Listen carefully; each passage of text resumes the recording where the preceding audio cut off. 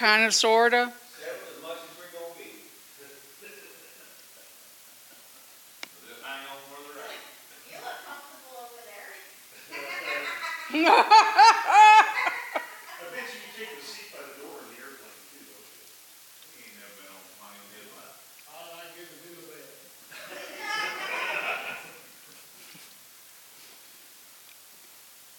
that. Okay. So this is what Sean saw. And was it a dream or a vision? And so I do too.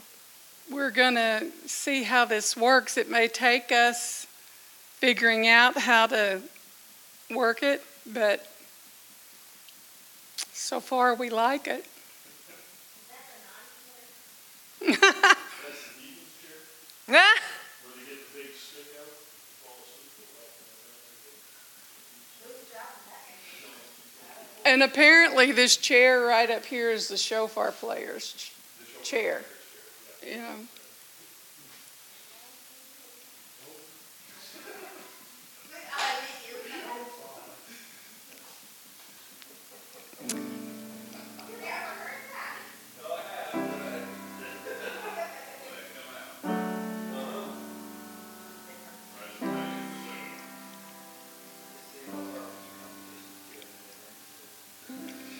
Let's all stand. Now that you figured out which chair, oh, right.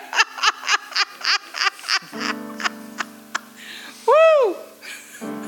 We're already seeing things happen because the chairs got moved. you have the revival to break out, Rusty starts dancing. Hallelujah. We just need to make sure it's not the same situation as, that old Ray Stevens song when the squirrel went berserk. Great scroll revival. Yeah. Don't look, Martha.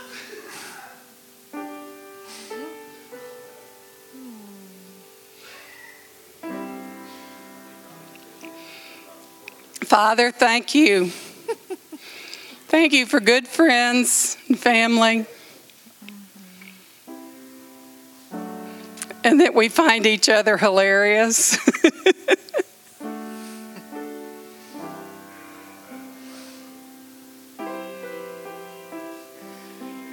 And then we don't get shook when our pews get turned around.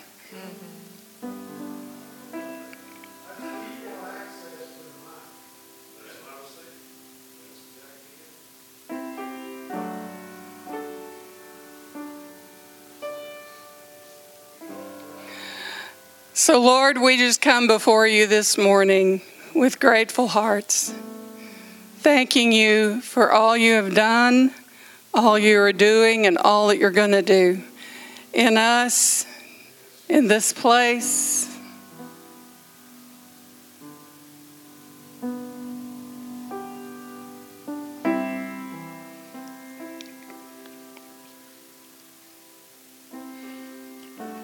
We ask that your presence be here, that you would meet with us,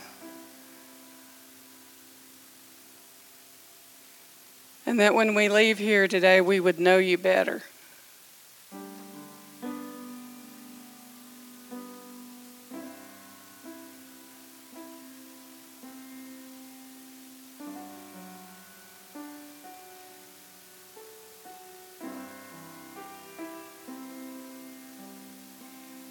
Who am I that the highest King would welcome me?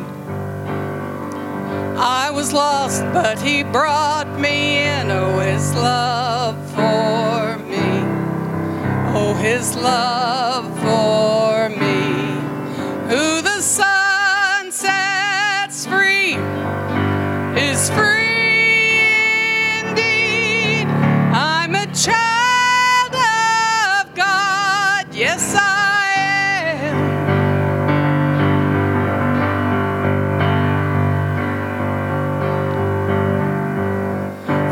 at last, he has ransomed me. His grace runs deep. While I was a slave to sin, Jesus died for me. Yes, he died for me. Who the Son sets free is free indeed. I'm a child of God. Yes, I am. In my Father's house, there's a place for me. I'm a child of God. Yes, I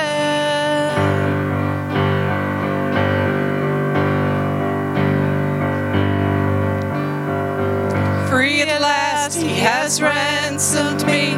His grace runs deep. While I was a slave to sin, Jesus died for me.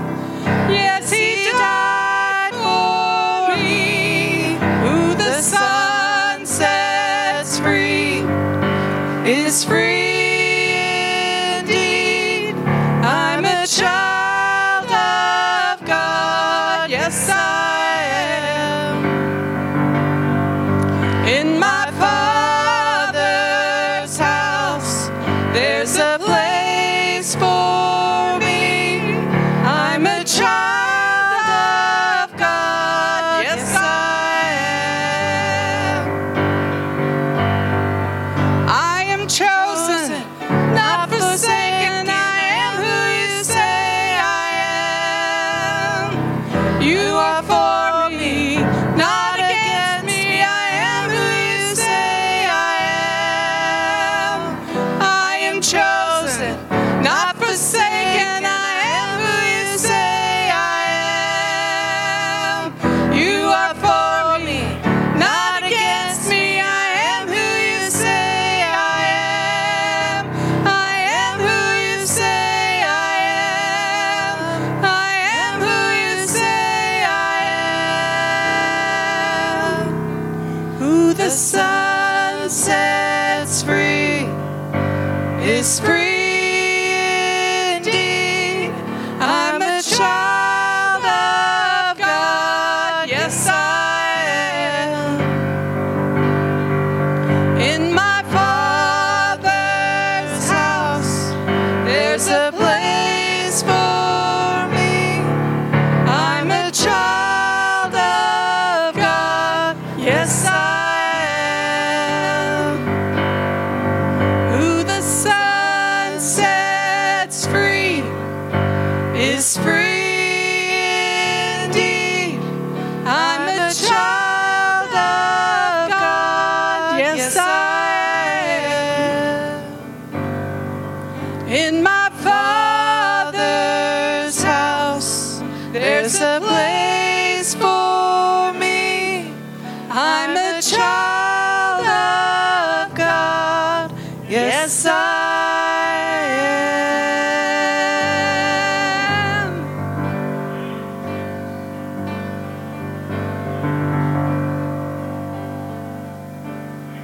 Yes, I am.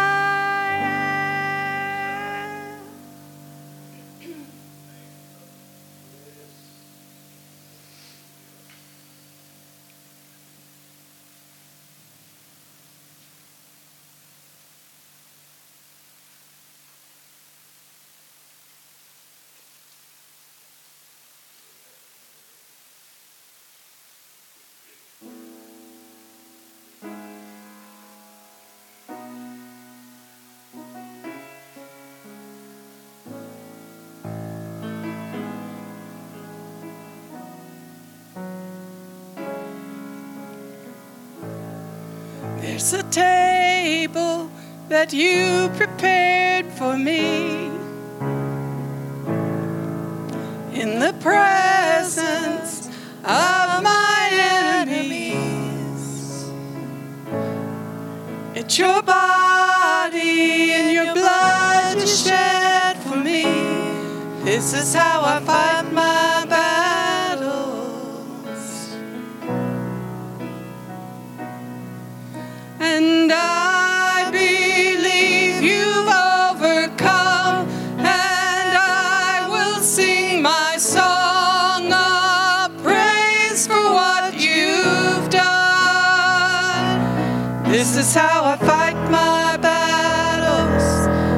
is how I fight my battles. This is how I fight my battles. This is how I fight my battles. This is how I fight my battles. This is how I fight my battles. This is how.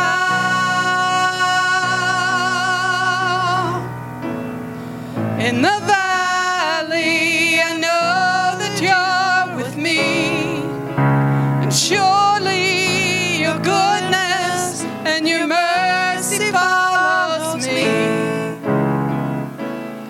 So my weapons are praise and thanksgiving. This is how I fight my battles. And I believe you've overcome, and I will sing my song of praise for what you've done. This is how I fight my battles. This is how I fight my battles. This is how I fight my battles. This is how I fight my battles. This is how I fight my battles.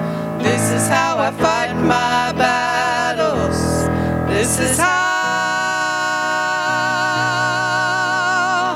It may look like I'm surrounded, but I'm surrounded by you.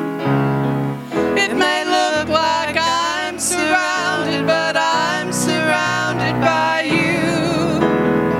It may look like I'm surrounded, but I'm surrounded by you. It may look like I'm surrounded, but I'm surrounded by you. And I believe you've overcome, and I will sing my song of praise for what you've done. This is how I fight my battles. This is how I fight my battles. This is how I fight my battles. This is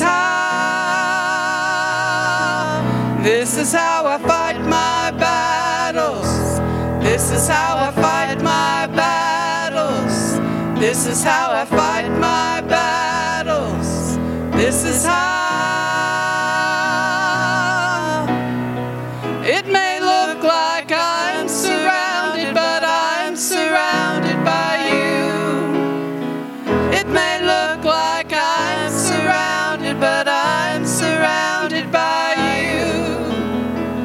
It may look like I'm surrounded, but I'm surrounded by you. It may look like I'm surrounded, but I'm surrounded by you.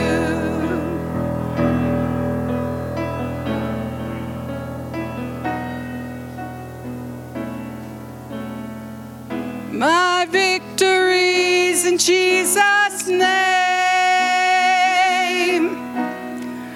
My victories in Jesus' name. My victories in Jesus' name.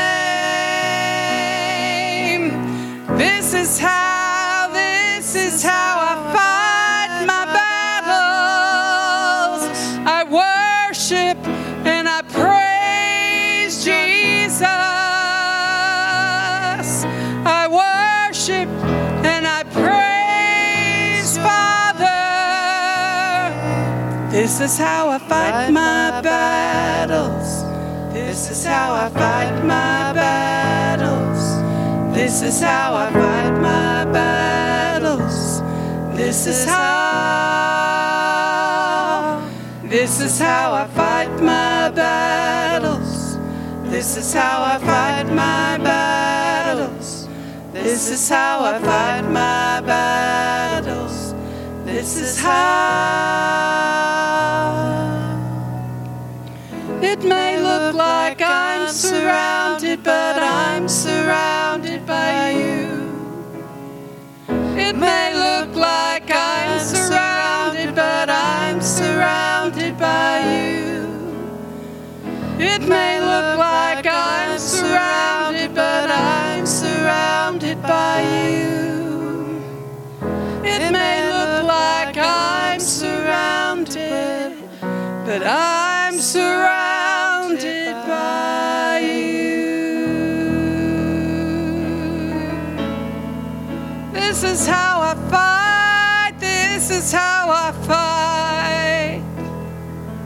I rest in Jesus. I worship the Lord.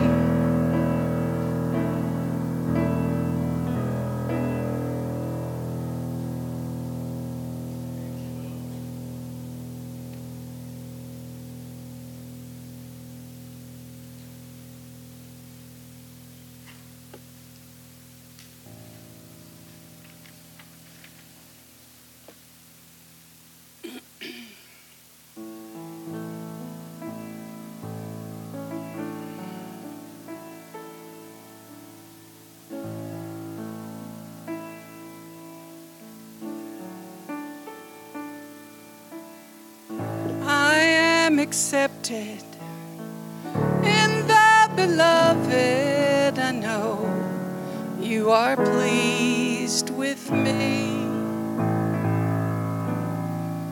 No sin to bind and no chains to shackle, Lord, you have set me free.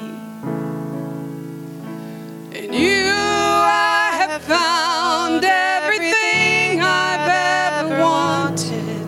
Your presence gives me reason to sing. I'm where I belong, in the arms of my beloved. It feels like I can finally breathe. You have set me free.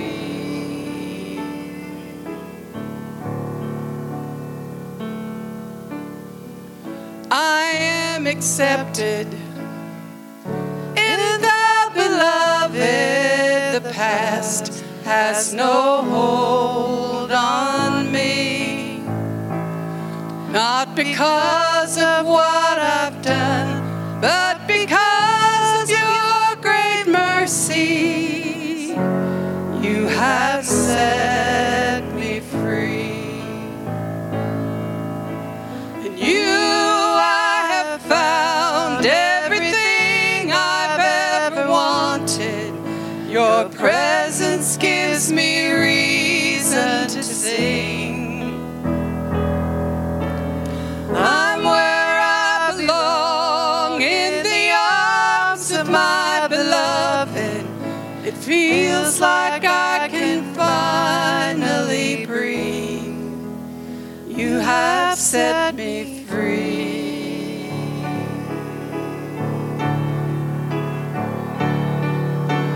Merciful, you are merciful. Your blood has ransomed me. Wonderful, you are wonderful. By your cross I've been redeemed. Merciful, merciful, you are merciful. Your blood has ransomed me. Wonderful, you are wonderful. By your cross I've been redeemed. You have set me free.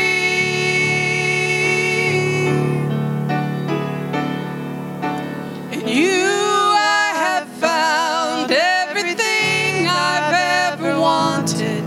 Your presence gives me reason to sing. I'm where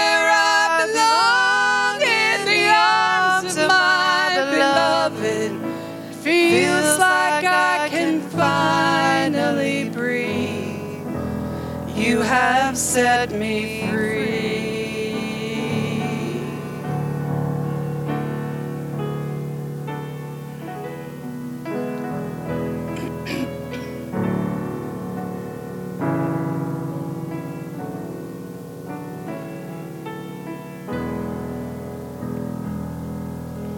Wonderful, you're so wonderful. By your cross, I've been redeemed. You have set me free.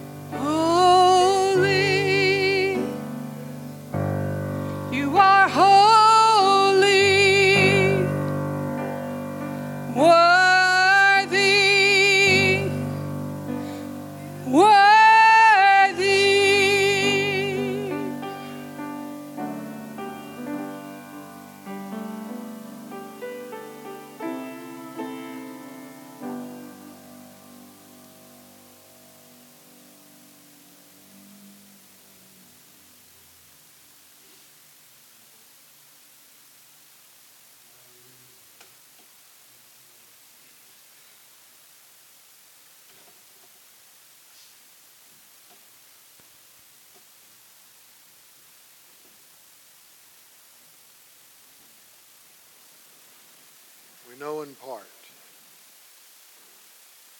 We see in part. This morning we know in part. We got part of it done. So we'll see if we can do the rest of it.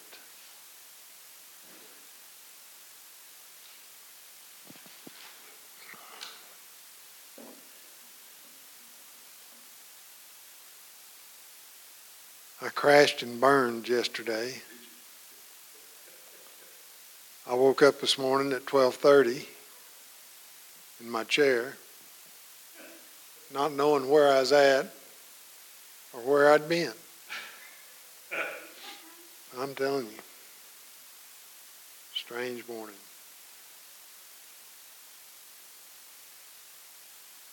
But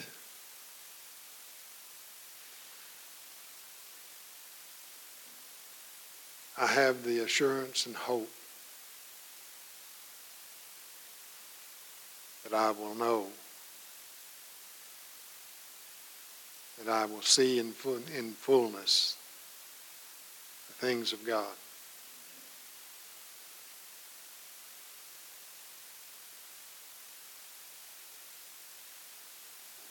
I was just reminded, my daughter was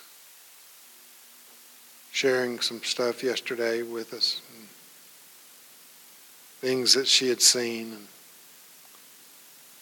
in the presence of God, in the spirit realm. And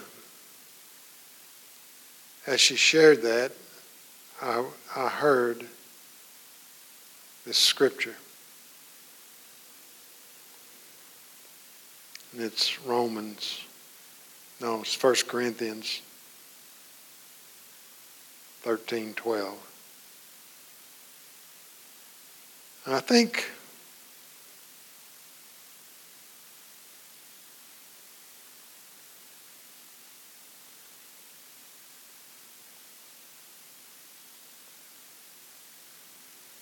I'll read. We have time to read, I think, this morning. From verse 1, if I speak in tongues of men or of angels, but do not have love, I am only a resounding gong or a clanging cymbal. If I have the gift of prophecy and can fathom all mysteries and all knowledge, and if I have faith that can move mountains, but do not have love, I am nothing. If I give all I possess to the poor and give over my body to hardship that I may boast, but do not have love, I gain nothing. Love is patient. Love is kind. It does not envy. It does not boast. It is not proud. It does not dishonor others.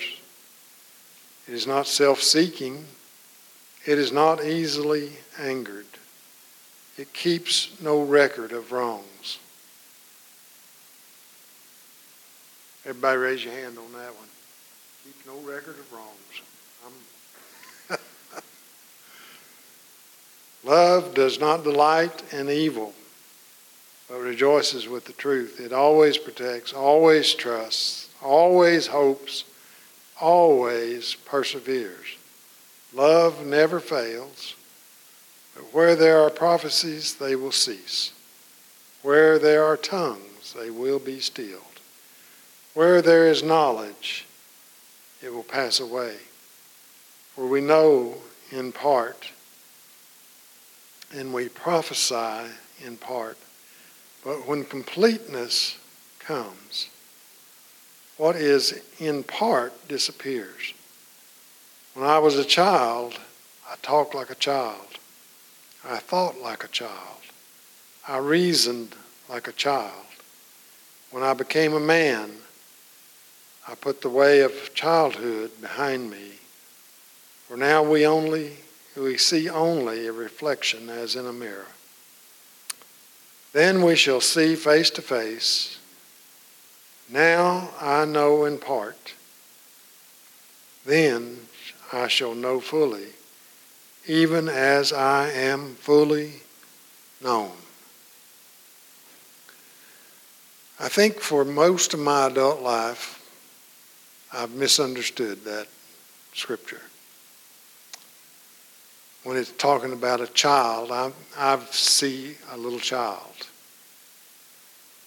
instead of a immature adult.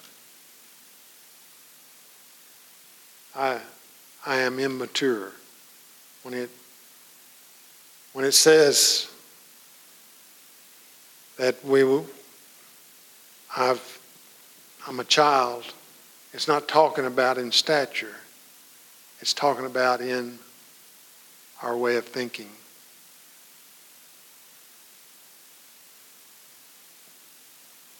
When it's talking about full grown, it's not talking about somebody as big as Sean, but it's talking about somebody who has been in the presence of God and allowed God to come and work something in them. And God wants to work something in us.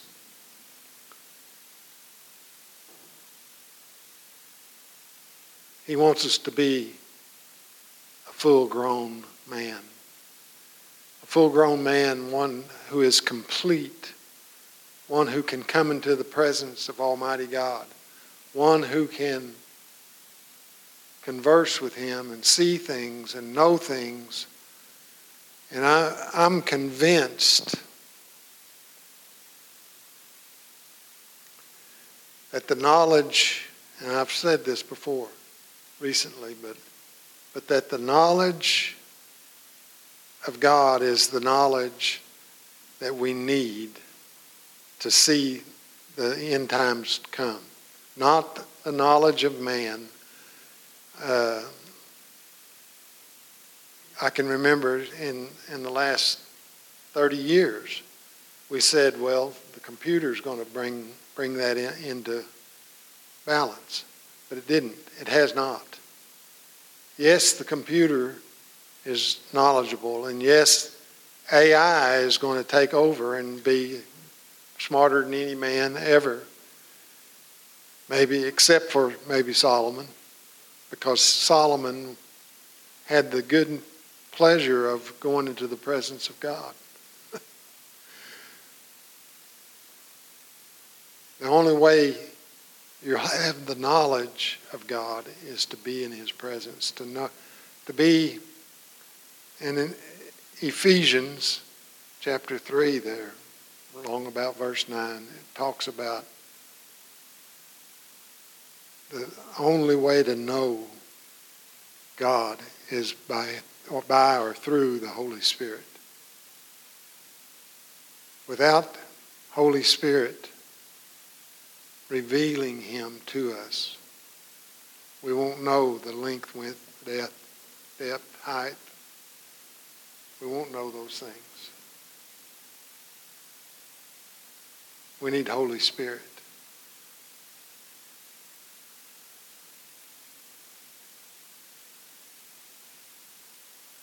Fully, what did it say? I've forgotten the last part of that. Fully grown. Is that what it says? Even as I'm fully known. So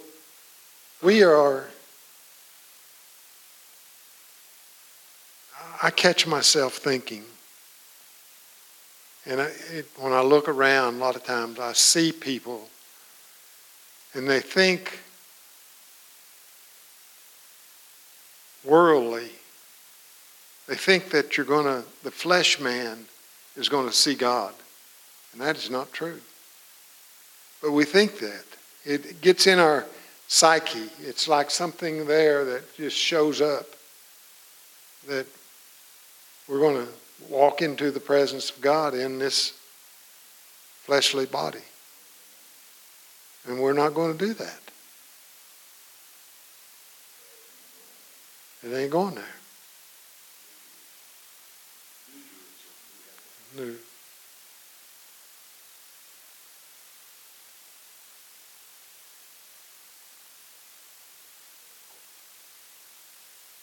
So I've set us up to hear from you now. Don't look at me. Do not look at me. I'm not looking at you. Now everybody's looking at you. That's how that works. Darn it, Sean! Why'd you change the chair? We were looking at you before, we were just doing it behind your back. Yeah, that's okay. I can see you.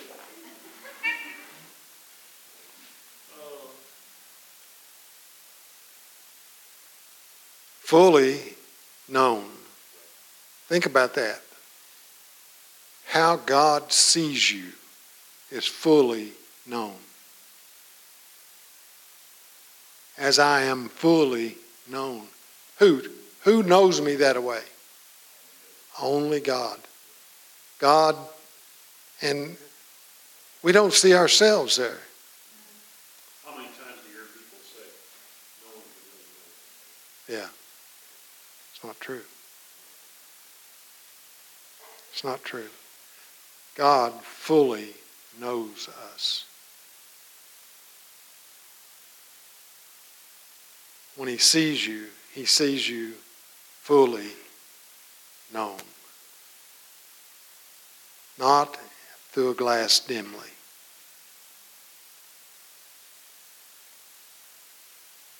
Fully. I know you in the fullness of who you are. We laughed. I've told this story before. Some of you have heard it, some of you haven't.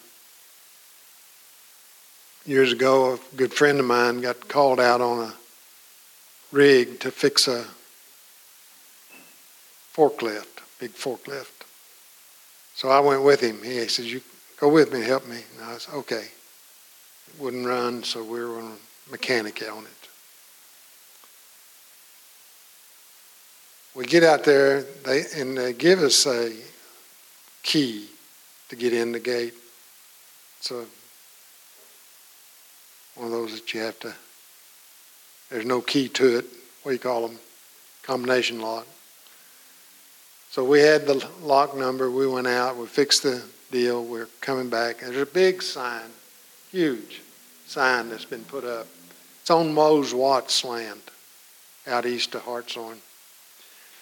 And it says no guns, blah, blah, blah. Well, this is back when everybody still carried a gun in their back glass.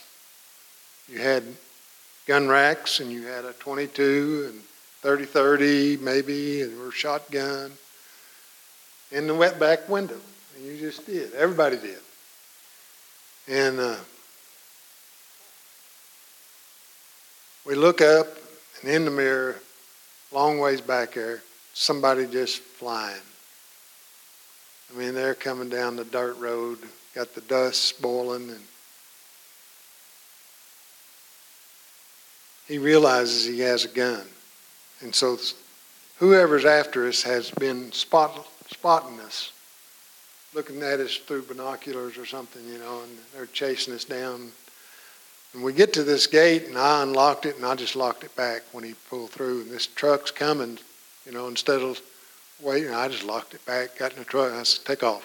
Let's go." We made it all the way to the highway. We got there, and this guy comes sliding up beside us, past us, and jumps out. And he comes over, and he says, he's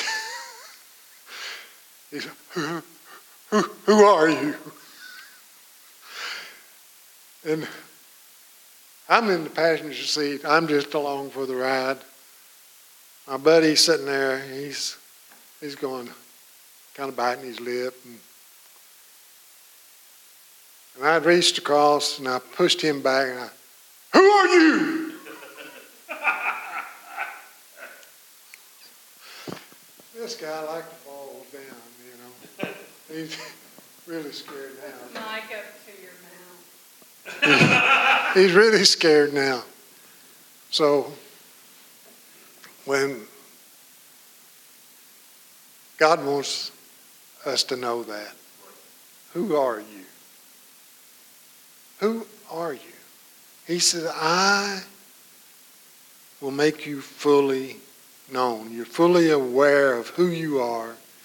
In my presence, I will do that. Amen. Praise God. He knows who we are. Don't have to ask, who are you, Ronnie Smith? You're more than what you think. You're more than what you think. We can't even imagine it in our minds because it's carnal. But in the presence of God, we can begin to know who we are. He wants us to come into his presence and be fully known, full growed. Amen. We got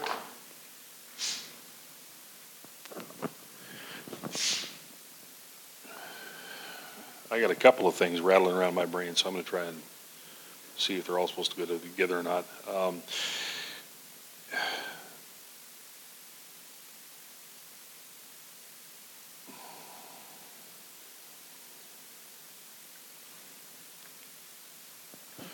When I was a younger man, I was about 22, 23 years old. I was working all kinds of jobs, trying to make ends meet. And one of those jobs was for a friend of mine. He actually had a business right across from our lumberyard. Dad and I had a lumberyard, and we were running the lumberyard. And on weekends, I'd take 2 or 3 day trips, and I'd pick up U-Hauls. And so you'd get a big GH, and you'd put a TC inside the GH, and you'd put a trailer inside the TC, and then you'd haul another GH behind, and you would just have this. Sometimes I'd bring back 4 trailers and 3 units, and you just tow and you'd go, right? And you'd go 48 hours or 24 hours without sleep because you just haul these things in between these cities, dropping them off, picking them up, and then taking them back to his place. And on one trip, we'd gone 72 hours and I had not slept. And we were trying to do it because he had a bunch of moves coming up, and we were trying to help him out. And on top of that, on Monday, his family, his wife, they were all going down to a big furniture conference. And so he needed his credit card back by Monday. So we were really hauling to get it done. We ended up getting about 2 hours away from home, and I couldn't go any further. I was done. And there was a young guy driving with me, and I said, I'm going to pull over, because we'd picked him up about halfway through, so he only had been driving for about 24 hours. And I said, I'm done. Take the credit card back to Rick. Tell him I'll be in tomorrow. I've got the code for the lock on the gate. I'll just let him, lock him up when I get there and drive home. And of course, this is before cell phones. They were still in a suitcase back then, so you couldn't just call anybody whenever you wanted. And I pulled over on the side of the road, went to sleep. I slept for 24 hours straight. I woke up Monday night, and I was like, whew, but I was refreshed. I mean, where am I? Who am I, right? But I was refreshed. I was revived. I was fully alert, I got up. I looked at my watch, and I really didn't know what day it was. And, of course, no cell phones, so you can't really tell. So I go into the gas station. It's still open. And I wash my face and clean up, brush my teeth, come out, ask the attendant what day it is. He kind of looks at me funny. I said, I've been driving 72 hours and slept, I think, 24. And he said, I saw the truck over there. He said, yeah, it's Monday. You're coming up on Tuesday pretty quick here. And I was like, okay. So it's late in the day. I start to go across. There's a highway runs right through the middle of town. There's a parking area on this side, and there's the gas station is over here. And I'm coming out of the gas station. And I look down the road that way, and I look down the road this way, and there's nobody coming. Nobody. There's nobody coming. I'm wide awake. I'm not lethargic. There's nobody coming. And I go to run out across the road and get into my truck. And from my forehead to my knees, this wing stops me. Literally, I can feel a wing stopped me in mid-run. Like I'm like this, and I stopped. And as I stopped, I turned my head, and there's a woman in a car. I can see her face to this day. She's coming by, and she goes, because I'm in midair, stopped. And right behind her little car was a semi-truck. I didn't see either one of them. I would have run right out. I would have gone over her car, and I would have gone under that semi, and it would have been over. And this wing just stopped me. Who am I? I'm a guy driving a truck trying to feed my family. I mean, I wish I could say I was sanctified and I was listening to worship music all the way there and all the way to the back. I don't have any memory of that. I don't, but God saw fit. Who am I? My daughter had life-threatening asthma when she was little, my middle daughter. To the point where we woke up one day and she came to me and she sat on my knee and she was having a hard time breathing, and I was giving her nebulizer, and she looked at me at the age of 5 and said, "Daddy, I don't want to do this anymore. I want to go home and be with Jesus." My heart broke. It absolutely broke. 2 days after that, we got notification that a special guest was coming to speak. It was actually the wife of the gentleman who started the Victory Church. She was coming up to speak to us. So she got there, and Danielle was convinced she had to go to this meeting. And there was no child service, there was no anything, but she was absolutely convinced she had to go to this meeting. She said, "Daddy, I'm going to get healed." I was like, "Well, okay." So we took her. She sat there quietly through the whole thing. What's that? I can't remember her name now. Sharon. Yeah, that's right. Yeah. Doctor, yeah. And it was remind me some other time, I'll tell you a funny story about that service because it was awesome. But she preached the whole service, and Danielle was sitting at the back. There was a couple other kids there as well, all sitting quietly. And but Danielle kept looking at me and saying, "Now, Daddy? Now, Daddy? Is it now, Daddy?" And I was like, just patting her on the knee. And Sharon said, "There is somebody here," and she wasn't looking our way all night long. She never looked our way. "There is somebody here," she said, "who's waiting for healing. I don't pray for healing. I've never prayed for healing." She says, "It's a fault of mine, but I don't pray for healing. But there's a child here. One of these children here needs desperately a healing." And my daughter went like this. "Okay, let's go home. I'm done." Healed completely. She was allergic to 121 out of 130 things we had tested her for, and she had life-threatening allergies. We got her home. I fed her peanut butter. I fed her everything she was allergic to. We went outside. My ex was having a fit. I said, "She's either healed or she's not." And she believes she is. So we're gonna prove a foundation here. And to this day, Danielle has never had an allergy. She does not have asthma. She's in her 30s. She walks in perfect health. Who is she? Who is she? Just a side note. Mm-hmm. Karen and I was in a meeting where I think we went to see somebody. But in that meeting, he's a big time television guy. And the song service, the preaching, everything that went on. The most anointed thing in that whole service was when somebody out of order had got up and give a big tongue lashing. And she got up and explained everything, how it was. And didn't hurt the people that had done it, but she had just explained everything. And it was the most anointed thing in that whole service we went. This was big time. She was so gracious Yeah. and used it as a teaching moment. What we just heard is the scripture is called be combined with an interpretation of what has been said, so everyone can understand what God is saying. And so we're just going to wait. And wait. I believe I have the interpretation of that. I mean, she was just calm and kind. Was this Sharon? That's exactly what happened in that meeting It was to another after gentleman. Billy Joe had passed several years after Yeah. he passed. She was leading this. Right. I was so impressed. It was impressive. That's exactly what happened in that meeting. There was three big things that happened in that meeting. My daughter's healing was one. That was the second one. My in-law, my mother-in-law gave a word, speaking in a tongue. Sharon got up, said exactly what you just said. And then we waited, and Rilla, my mother-in-law, had interpretation of the tongue. And the gentleman came forward afterwards.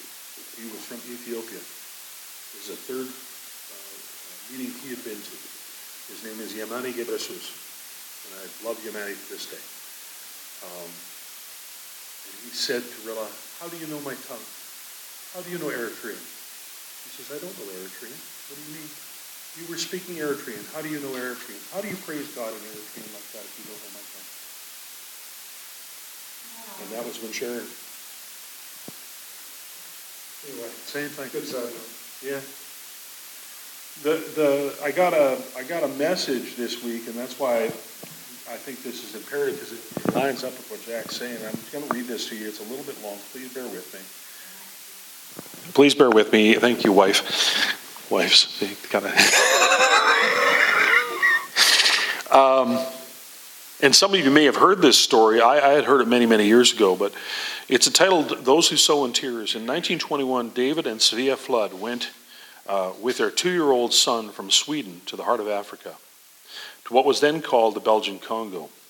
It's now I think it's Congolese Republic now. This missionary couple met up with the Ericsons, another young Scandinavian couple, and the four of them sought God for direction in those days of much devotion and sacrifice. They felt led of the Lord to set out from the main mission station and take the gospel to the village of Ndoloria in a remote area. This was a huge step of faith. They were there. They were rebuffed by the chief, who would not let them enter his town for fear of alienating their local gods. The two couples opted to build their own mud huts half a mile up the slope and then prayed for spiritual breakthrough, but there was none. Their only contact with the villagers was a young boy who was allowed to sell them chickens and eggs twice a week. Svea Flood, a tiny woman of only 4 foot 8 inches tall, decided that if this was the only African she could talk to, she would try and lead the boy to Jesus. And she succeeded. Meanwhile, malaria struck one member of the little missionary band after another, and in time the Ericsons decided they had had enough of the suffering and left to return to the central mission station. David and Svea Flood remained to carry on alone. Then Svea found herself pregnant in the middle of the primitive wilderness. When the time came for her to give birth, the village chief softened enough to allow the midwife to help her. A little girl was born, who they named Anya. The delivery was exhausting. Svea Flood was already weak from bouts of malaria. The birthing process was a heavy blow to her stamina, and she died only 17 days after Anya was born. Something snapped inside of her husband, David, and at that moment, he dug a crude grave, buried his 27-year-old wife, then went back down the mountain with his children to the mission station, giving baby Anya to the Ericsons. He snarled, "I'm going back to Sweden. I've lost my wife, and I obviously can't take care of this baby. God has ruined my life." With that, he headed for the port, rejecting not only his calling, but God himself. Within 8 months, both Ericsons were stricken with a mysterious malady and died within days of each other. Baby Anya was then turned over to another American missionary family who changed her Swedish name to Aggie. Eventually, they took her back to the United States at the age of 3. This family loved Aggie, afraid that if they tried to return to Africa, some legal obstacles might separate her from them. They decided to stay in their home country and switch from missionary work to pastoral ministry. And that's how Aggie grew up in South Dakota. As a young woman, she attended North Central Bible College in Minneapolis. There she met and married Dewey Hurst. Years passed. The Hursts enjoyed a fruitful ministry. Aggie gave birth to a daughter, then a son, and in time her husband became president of the Christian college in the Seattle area. And Aggie was intrigued to find so much Scandinavian heritage there.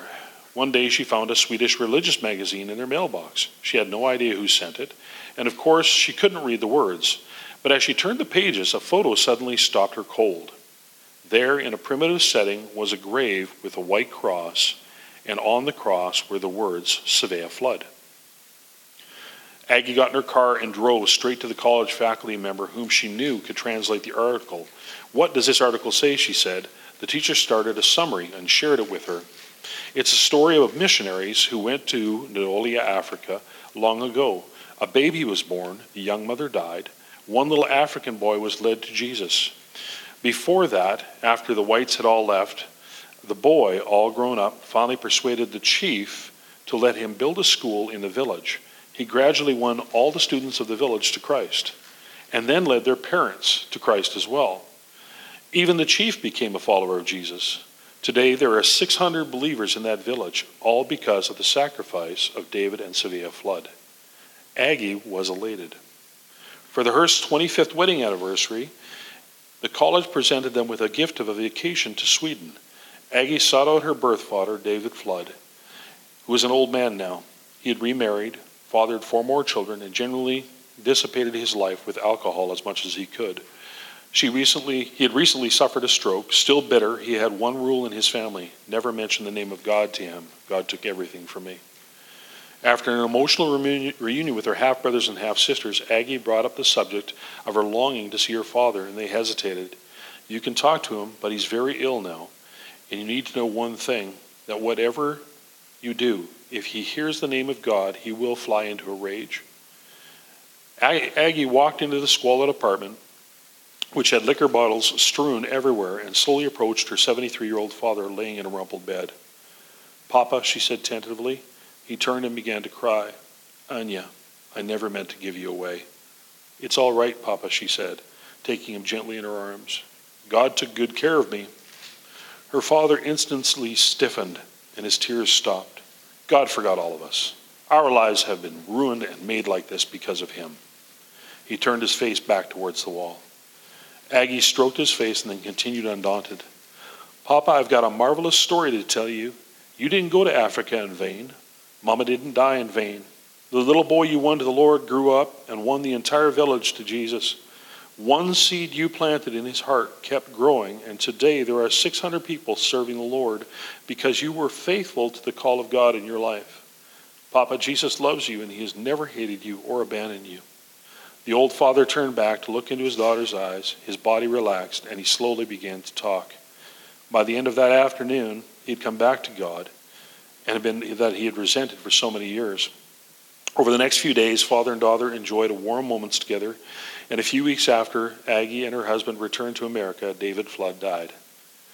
And a few years later, Aggie and her husband were attending an evangelism conference in London, in England, when a report was given from Zaire, the former Belgian Congo.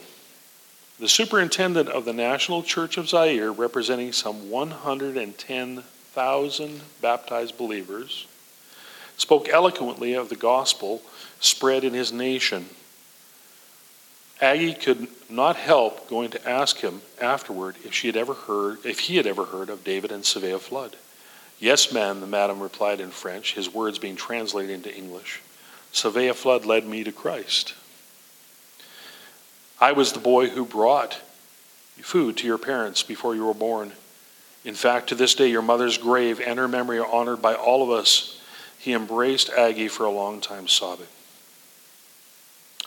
"You must come to Zaire.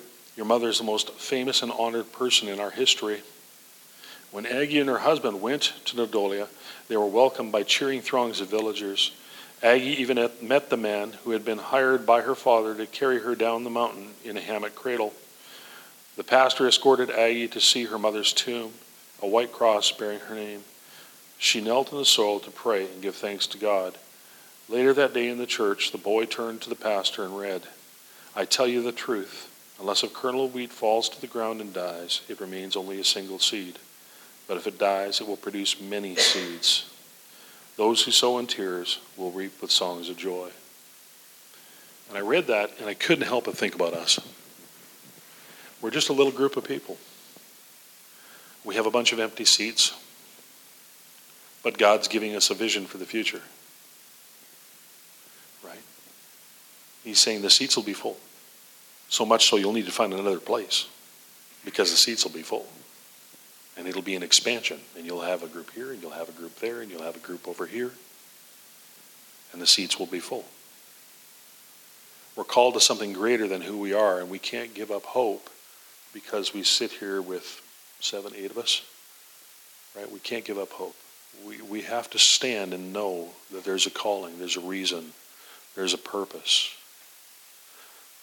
We only see in a mirror dimly. You know, a mirror back in the day was not what we have for mirrors now. A mirror was a polished piece of metal, and so it was obscured. Even the best mirrors were still obscured.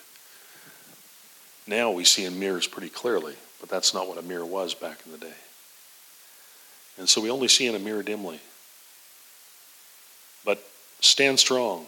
Know that what this is, this moving of the chairs is just moving of the chairs.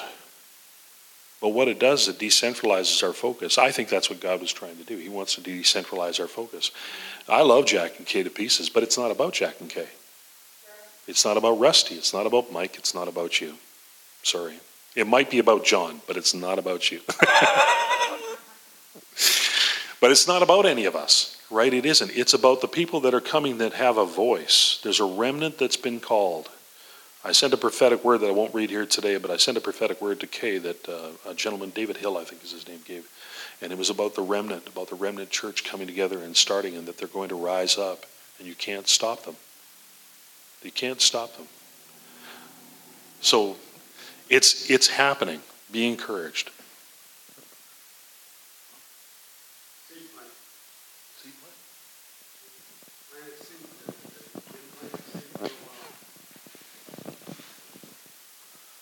God is just awesome, Jack. That's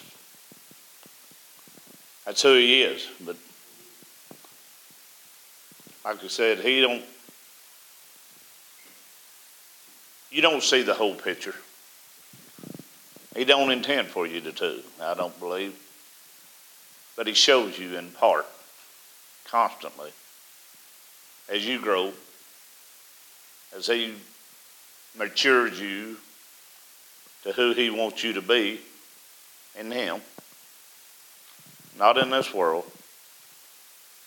But he is so awesome. We had 13 kids out yesterday. 10 boys and 3 girls. I thought it was all going to be boys. No. You know, that's our God. When you think you got him figured out, you better think again. I mean, that's what he does for us. But I am so thrilled to see what he is doing and what he has done. And I'm like Sean, I know that I know that I know. This place will be full of the seed that has been planted. Not only from y'all, but from generation back. He said, he's promised, you'll reap from the vineyard you didn't plant. You'll drink from the wells you didn't dig. And that's what God has got in store for us. If we allow him to shift us into what he wants us to be, where he wants us to go. And don't think it's going to look like what you got in this little feeble mind, because if I've learned anything, it ain't going to look like the picture that I build. It's going to look like his picture and his only. You know, you said earlier, this junk ain't going there. And I've been reminded all the time that it's not by might, nor by power, but by my Spirit, saith the Lord. And that's truly where He wants us to stay, is in His Spirit, walking in His will. But I just thank God for all He's doing. I thank God for the seed was seed planted. You know, I was sitting in the pool yesterday and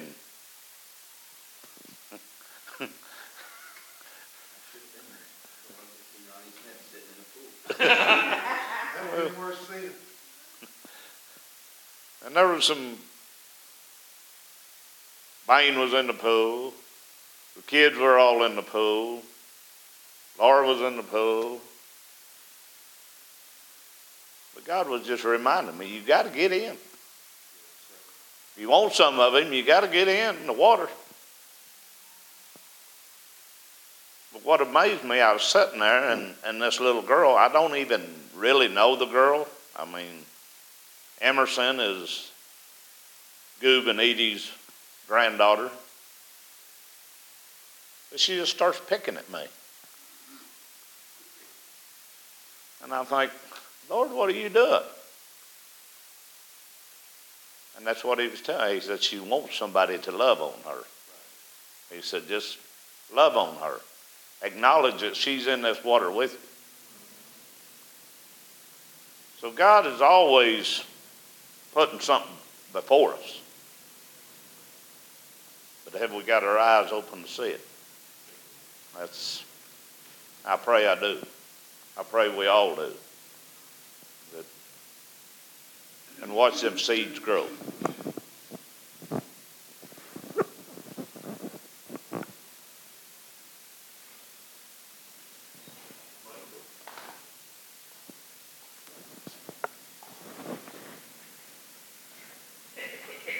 Whichever one of you, if you can tell us about your job or whatever, you already told some of us. Yeah. I mean, I got that. I got a praise report at least. So the job is good. I'm been through my first week, had the best first day I've ever had. Got a half-hour comp time on my very first day. I was very happy about that. It was just a reminder that. Still got a short day. Yeah, I'm off at 4 o'clock. So I mean, I had plenty of time to go do other things. It was a very good day, but it was just a reminder that listening and understanding that you may have to walk through something that you really don't want to get to somewhere that's so much better. But if you choose not to walk through it, it doesn't mean God's not going to bless you. It doesn't mean that you're still not going to get there. But what it does mean is you might not appreciate it as much. So I really appreciate what I've got right now, and it could be so much worse. And it's not. It's so much better. So, and I start my day at 7:30. I'm done at 4, and plenty of time to go, and I can get home and work on something. I can get home, mow the yard, and still work on something instead of just having to pick one thing. So I'm really happy about that. And I see lots of good things coming. But whatever they are, I know that it's because of God. It's not anything I've done. And I also know, like Ronnie was saying, you don't see the whole picture. I think part of that is if He showed you the whole picture, forget if He shows you the whole picture, you don't have to have faith. If He shows you the whole picture, I don't think you can handle it. There ain't no way. You just, I mean, one flew over the cuckoo's nest, you'd be gone. That's all there is to it. Because He can't show you everything right then and there.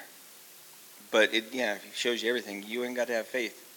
And this whole journey is about believing Him, not about believing what you see, not about believing what you want, but believing Him.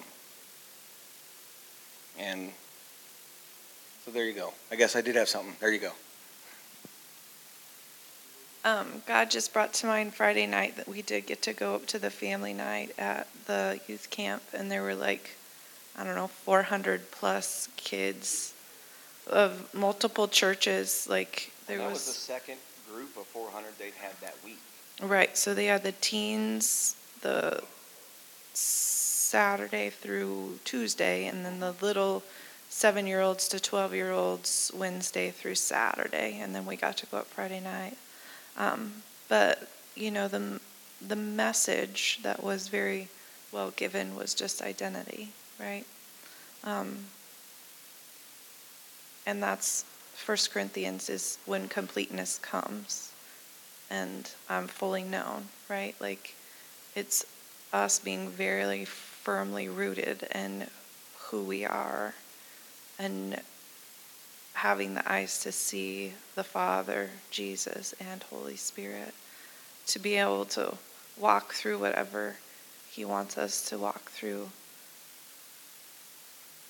and whatever that looks like. But it was really good. Just, you know, He is our Father.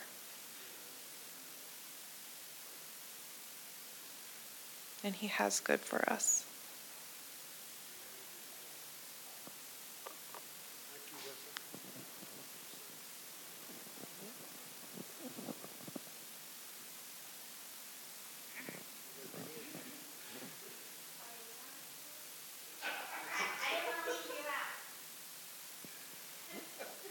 Fine. Okay, I don't know where to start. Oh, you were talking about all that stuff you're talking about. And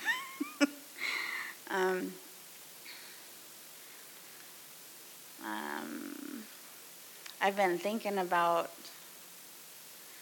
what I saw with the angels that came in, the blue angels, and they had the long golden lanterns, and there was two bigger ones that stood on either side of the door, and then there were shorter ones that were more our size that lined that side, and they stood there holding those golden lanterns. And God had said that was a dispensation of wisdom that was being released. And you had mentioned something about just knowing what's to come, or end time things, or whatever you want to call it. Just walking in the Spirit and being aware of what's happening now and what's going to be happening and how God wants you to operate in that. And I was just, I was remembering something that I had taught on once about a duality inside of us, that, we have a mind, will, and emotions of our own. But when you allow Holy Spirit to come in, He has a mind, will, and emotions. He has the mind of God and the will and emotions of God, and that in the same body, you choose which one you're going to use every day. There are things that happen in our lives that we try to stay in the Spirit, but sometimes just craziness happens in our lives, and it might be something for one day, or it might be something that's gone on for months, and it can, without us knowing, shift us back into our own thinking and what we want, and this isn't fair, and I'm really ready to stand up and do something about this. And God wants us to be aware of the duality inside of us, and to shift back and to fully give yourself to the Holy Spirit and release your will, your mind, and your emotions. And vengeance belongs to God, and to walk in love.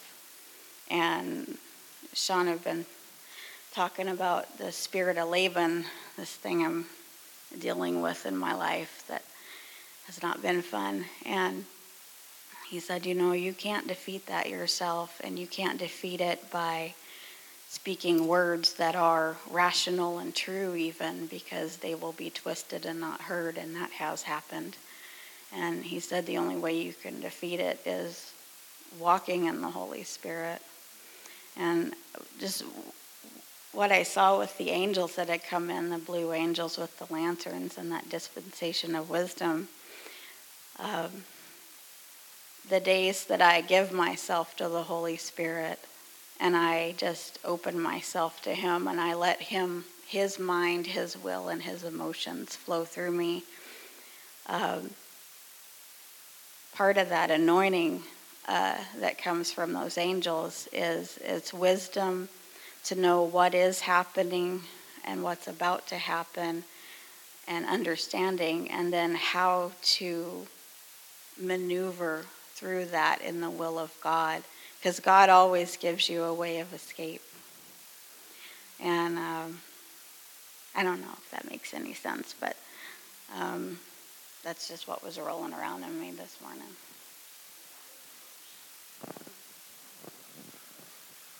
I just want to give God praise and glory and honor. I want to tell about Hank, which is Kristen, my daughter-in-law's brother. And how gracious, how loving and our God is, how merciful he is. And I think we as men, and I know women also, that are, God has to get our attention somehow. And that's how much he loves us. But Hank is a big, strong man. He's, like I said, he done 2 or 3 tours overseas. He's been blowed up, laid up for over a year at one time, healing. The doctor's healing him. And then he comes down with this. You know, he went in for a hernia surgery, and they ended up nicking his intestines somehow. And when they got in there to fix that, they also found out that they nicked his colon. So they got a stent put in his colon, but they never could fix his intestines. They couldn't find out where it was at. They didn't. 4 doctors, 4 big-time doctors looked at him being in the service. Of course, he can get some of the best doctors there is. So, but Hank is at home. They never found that nick in his intestines. They never stopped it. But I believe it was last Thursday, it may have been Wednesday, he gets up out of the bed and goes to walking the floor, doing what he wants to do. And I know God healed him. Even the doctors came in. He went home Friday. He went home, and the doctor come in and told the whole family, said, there's no explanation for this. Said, there's nothing. He said, ain't a thing in the world I can say. He said, all I can tell you, he said, somebody's been praying. Somebody's been praying, Jack. And I just thank God for his mercy, his grace, his love upon each and every one of us. That's how much he loves us. He, in the darkest hour, when you think it's over, when you think you've done all you can do, what did God say? Just stand. Just stand and know that I am God. I just thank you. I'm pretty sure that you hit upon the very thing that God is doing. Rusty, we hear different parts, but we're going to hear more of this. Or people will come to us and say, hey, I need a job. Well, you need to believe God for a job. I need healing. Well, get healed. This is what we're embarking on. God's showing us what's going on. It's not in the future. It's happening right now. Something's happening. We're praying, we're seeing, we're believing. And that's just the thing God's doing. Amen?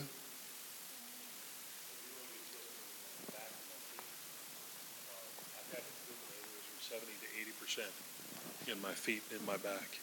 I haven't had the agonizing pain. The shooting pains in my feet have pretty much been alleviated during the day. It's only when I lay down at night and lay the wrong way and my back pinches that I'll feel something. But so I know God is doing something in there. And I want to thank Him for it and just let you guys all know thank you for your prayers. I could also use some prayer for my wrist. I have no idea what I did to it, but I've got an acute pain in my wrist. And it just, I've asked the Lord to take it away. And obviously He wants others to be involved in it. So.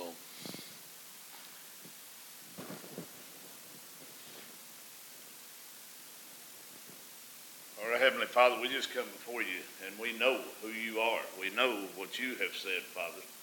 By your stripes we are healed. So we speak healing over Sean's whole entire body, Father, that this wrist would be made whole. All pain would be made gone in the name of Jesus, Father. You bore all our pain. You bore all our shame. You bore all our iniquities. Lord, it's a done deal, and we thank you today that we are healed and whole through the blood of Jesus. We speak healing over Sean, everything within him, Father. We give you praise and glory and honor for it all. Thank you. Thank you, Father. Receive it. Father, we just believe you for the healings, the jobs and the better jobs, the raises and bonuses. Father, yes. Amen. John's got it up on the board.